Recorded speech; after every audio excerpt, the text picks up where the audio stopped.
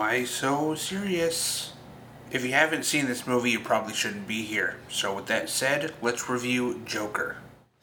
Spoilers. Joker follows Arthur Fleck, who is portrayed as a nobody despite his desperate need to be a somebody or something to a somebody else.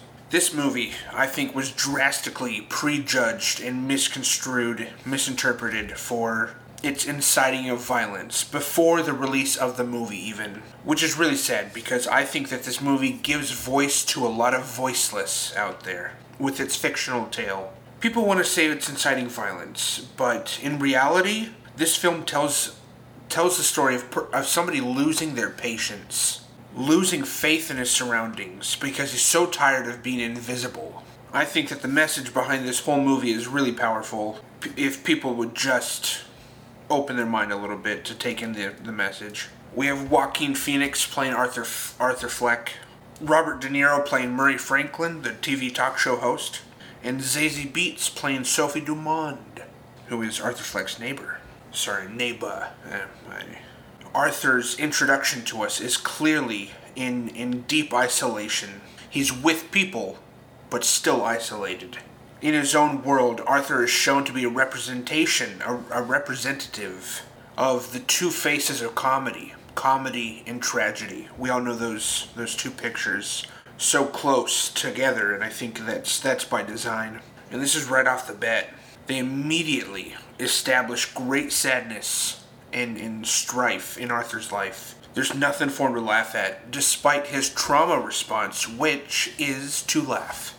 A lot of irony there. In that first scene after the title sequence with the therapist, after he's been beaten up by the kids, we get to see his laughter, and it's painful. He's choking it down, trying to stop laughing at literally nothing. His therapist just sits there and lets the laughing fit happen before she begins talking. She reads a joke in his joke book. I hope my death makes more sense than my life. And Arthur lets out a small, genuine laugh. We get to see... I didn't notice that until my third or fourth viewing of this movie, is that he does this little... like that, and he lets himself... That's the first genuine laugh we get to see from him. Then, I lost my place in the notes.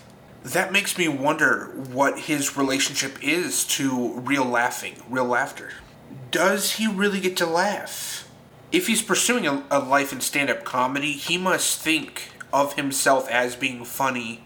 And I think with just a few lines of dialogue, we understand just how lonely this guy is. He says to the therapist, I think I told you I was pursuing a life in stand-up comedy, a career. And she says, no, I don't think you did. And then Arthur says, I think I did. Signifying that the therapist must keep forgetting things that Arthur shares with her. Her forgetting what he said pokes that open wound. It's a gaping wound in Arthur's life, which is not seen by many other people, really at all. If the therapist forgot what he said, she didn't hear what he said. The kid on the bus, staring at Arthur, he makes a frowning face, because he even knows that Arthur's sad. So Arthur snaps out of it and tries to make the kid laugh. It's a very wholesome moment, and the mom kind of steps all over it, like a Karen. She scolds Arthur, completely dismissing and misinterpreting him in that moment, which sends Arthur into a laughing fit on the bus. And we see him, again, choking it down, and he hands her this medical card that explains his condition. It's a real condition, by the way. And it's a heartbreaking scene, because Arthur is never seen by people. He's never seen, understood, or interpreted correctly, and that can drive a person insane. We get more and more insight into Arthur's world and his experience. After the bus scene, we go into Arthur caring for his mother. They have this nightly or weekly routine where they watch a late night show together. This is the Franklin Murray Show, the Robert De Niro hosted show, which is a callback to King of Comedy, where he was the crazy guy watching Jerry Lewis's show every week. This then transitions into a dream sequence where Arthur is in the audience watching the live show instead of at home on TV or on his TV. He dreams that his favorite talk show host calls him son. He embraces him, and the score gets super dreamy and lovey. Then the score transitions into a little bit more menacing of a sound, foreshadowing Arthur's descent into madness and intolerability of the people around him, especially at work. He has this coworker who gives him a gun, only to later throw him under the bus. When Arthur gets seen with that gun, the coworker goes, "Yeah, this dude, he's carrying guns around and stuff," when he's the person that provided it to him. That really has to hurt. Also, he does another genuine laugh when the coworker gives him the gun. Arthur laughs for the second time, but it's a real one. After he receives the gun, he gets called into his boss's office, and he is now accused of something that he didn't do. When he tries to further explain, he's not believed. People's treatment of Arthur exponentially propels him into what he ends up becoming. Arthur starts coping with that situation of just doing this crazy smile and holding it and not knowing how to handle himself when the boss is just scolding him. His curiosity with the gun that he was given starts to grow on him. You start to see that he's watching TV, just playing with the gun. He even points it right at his mother's empty chair, kind of foreshadowing what happens later. Right after that, we see Arthur watching stand-up, and he's laughing at all the wrong times. There's no part of his laugh that's genuine this time. He's confused when everybody else is laughing, and then the comedian will just state a fact that's not even a joke, and Arthur cackles at it. We see him writing with his right hand, and he puts it down, and he thinks he's only written half of a joke. And then he picks it up with his left hand, and he writes the rest of the joke, and it looks like all scribble. But that right there is him switching personalities, signifying that he is being taken over by this left side of himself, which is the Joker. Gag. Whoa. Open a window. Pull out the casket. Why? When he's performing for the sick kids at the hospital, like Patch Adams, basically. The gun that he's given falls out of his pants onto the ground. Probably the funniest scene in the whole movie is Arthur picking up the gun, scrambling, and then just waiting there and going. And for that, he gets fired. Now he's just lost his job, and he's on the subway. This is pivotal for the Arthur to Joker transformation that happens. He's used to being beat up on the streets, and this time he finally has the power to put a stop to the beating. All of a sudden, one of the people beating him up gets shot right in the head. Arthur is putting his gun to use. He's standing up for himself. He starts off using the gun in self-defense, and then he crosses the line into murder. I think because he wanted to keep feeling that feeling for as long as he could. He even stands there and just points the gun at the guy for 30 seconds after he's been shot. After he shot him. Then Arthur runs into the public bathroom at the train station, and he starts to dance to this music that's in his head. And the director and Joaquin Phoenix really wanted music to be involved in this character's soul. And that's interesting because comedy and music, if you have comedic timing, you have music timing, I'm convinced. I think it's the same wavelength, so it's interesting that they added that aspect here. And he starts doing this dance because he's just had a personal victory. He's experiencing a stronger drug than an actual drug could give him. It represents the caterpillar coming out of the cocoon, now he's this butterfly. The music becomes so powerful and overwhelming as Joker stands there, like this, in the mirror, looking at himself.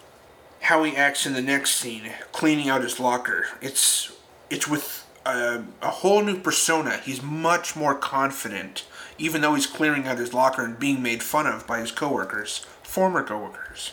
The men are all discussing who killed the three men in the subway. Oh, some dude in a clown mask or whatever. Not even realizing that the killer is standing right there in the room. Arthur knows he's not going to be believed, but he almost revels in this time. He goes, yeah, the gun was never mine. It was this guy's, and I still owe you money for the gun that you gave me. And the coworker's like, what are you talking about? No, I didn't. Obviously, that would be the response to somebody who's done that. Then right before he walks out, he's like, oh, I forgot to clock out. And he punches the thing over and over until it falls. Classic. He's back at the therapist now, doing a lot more talking than the first time. He lays into her with the whole spiel, ending with, I said growing up I never even knew if I existed, but I do, and people are starting to notice. Very powerful words coming from Arthur, given the context of what we've seen from him and learned so far. Joker invites his neighbor Sophie to come watch him do stand-up, but his stand-up goes so poorly. He gets really nervous, and he has this laughing fit on stage. It's really hard to watch and super uncomfortable. But he powers through it, and I don't know if he knows that it's being filmed or not, but they film his whole set, which is now about to play on live TV for everybody to see. He finishes his date with Sophie, and she says something that encourages him.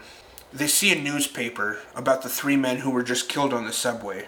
And she says, I think the man that killed them is a hero. From our perspective, that's not good for Arthur to hear.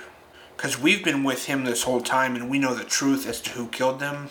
So this is just such an ego boost for him. This just reaffirms to him that what you just did is good. He goes home and he dances with his mother. He's in the best mood possible. His mother goes to bed and he finds a piece of mail sitting out. A letter. So he reads it, and it's from his mother to Thomas Wayne, Batman's dad. Which is how he learns that he's the son of Thomas Wayne too. And his mother never told him this. So he throws his whole world upside down. And it is just devastating information to find out. But he blows up, and his mother ends up explaining her side of things. So now Arthur goes to Wayne Manor. He meets young Bruce Wayne. And he tries to make him laugh with a little show. But I think Arthur recognizes the same sadness in Bruce that he has in himself, which is evident with the smile that he does, to both himself in the beginning and then to Bruce here in this scene. Alfred induces some doubt in Arthur's mind. She was delusional. She was a sick woman. Given Arthur's state of mind, that's actually pretty believable. So we as the audience click, we disassociate from Arthur and we kind of go, oh, this delusion must run in the family about his mother's mental health, which sends Arthur into a laughing fit again, telling them he's adopted. I think the most engaging scene is when Arthur goes into Arkham Asylum to find some more information on his mother, and that there was very immense trauma to his brain at a very young age, which has caused him to forget a lot and to develop this laughing. This is extremely devastating news, thus sending him into the most intense laughing fit of the whole movie. Like, he can't stop. He's at home just laughing, and people are pounding on his wall going, shut up! There is no more Arthur. There is only Joker now. Arthur never really was. That line about him not existing actually came back to haunt him and confirms his suspicions. Arthur never really was. He never really did exist in the way that his mother told him. Then we find out that Arthur has not been going with dates. Oh my gosh. That Arthur has not been going on dates with Sophie. It's all been inside his head and his imagination too. His perception of all things good, comfortable, familiar have all been thrown out the window. Which is why he visits his mom in the hospital and suffocates her. He goes, I used to think my life was a tragedy, but now I know that it's a comedy. He prepares to go on Murray's show because he's asked to. He's going on his favorite talk show host show now. So he dances more, applying the makeup in his bathroom, but it's a happy dance. There's a lot of percussion. It's extremely joyful, as opposed to the first dancing sequence that he had. Now he's dancing down the stairs. And he starts to get chased by the cops. And they understand that his mother's just died, but probably been killed. But also, just before this, the cops might not even know this part. he has just brutally killed one of the co-workers, the co-worker who gave him the gun and then sold him under the bus. That's another reason that he's dancing, is because he has just eliminated anybody who's wronged him in the past. Which leads to him going onto that same subway that he was born, pretty much. The Joker, Everybody's wearing a Joker mask, including him, so he can get away from the cops easily. He's just killed so many people and then caused a ruckus downtown, so I don't know how he ever made it to the show. Joker is getting his revenge for being ridiculed so publicly. I believe Joker's true intent was to tell us a joke and then shoot himself at the end of the joke. I think that was his actual intent. But as the conversation goes with Franklin Murray, as he calls him so many times in the scene, his blood starts to boil. And I think his true intent goes out the window. I don't think that he ever really, when he first sat down, meant to go for Murray with the gun. I think it was all for himself, like he had practiced. We had seen him practice. I think that was going to be his punchline, but it shifted. It no longer became a punchline. Now he goes into a full-fledged rant.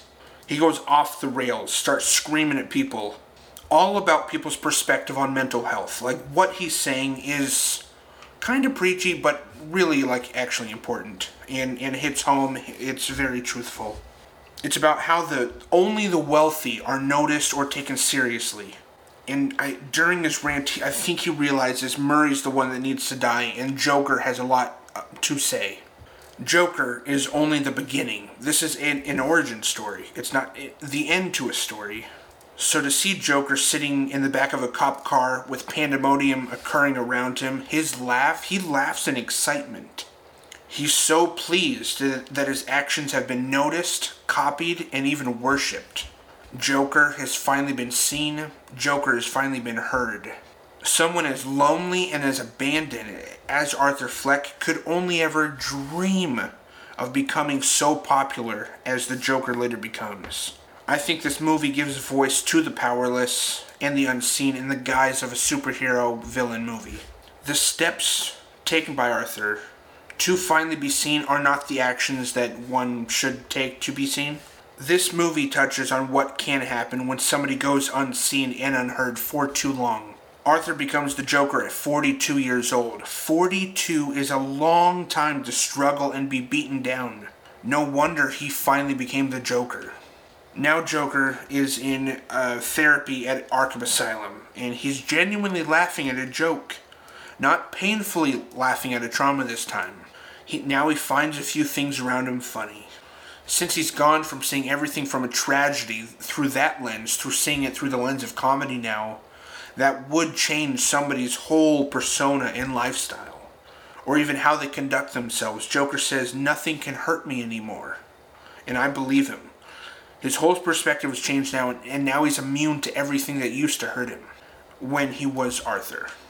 And that was everything that I wrote. But, yeah, I think that this movie represents incels, honestly. People want to label them as incels. I don't know where that word comes from, but I really, truly think that society has a big part to play in the creation of incels and why they literally do and can stay in that position for life. Because in times that they're like a pressure cooker, and pressure builds up so much that the top is bound to pop off at some point. And when the top pops off, it somehow surprises everybody, because none of the pressure building up was seen or noticed by anybody. And that's what this movie has to say, is that the top popping off shouldn't be such a shock to everybody. I think that's what it's talking about. But yeah, that is my review of The Joker. Hopefully you guys like this movie as much as me. But thank you guys so much for being here and watching these reviews. I enjoy doing these. And I enjoy the role of film reviewer, or the identity of film reviewer, something cinema related, being more attached to me than it already is on social media. So I love movies. They are extremely impactful to me, and I think that they speak a lot of truth as to what people do go through, at least the movies I watch. So, I'll see you guys next week. Peace.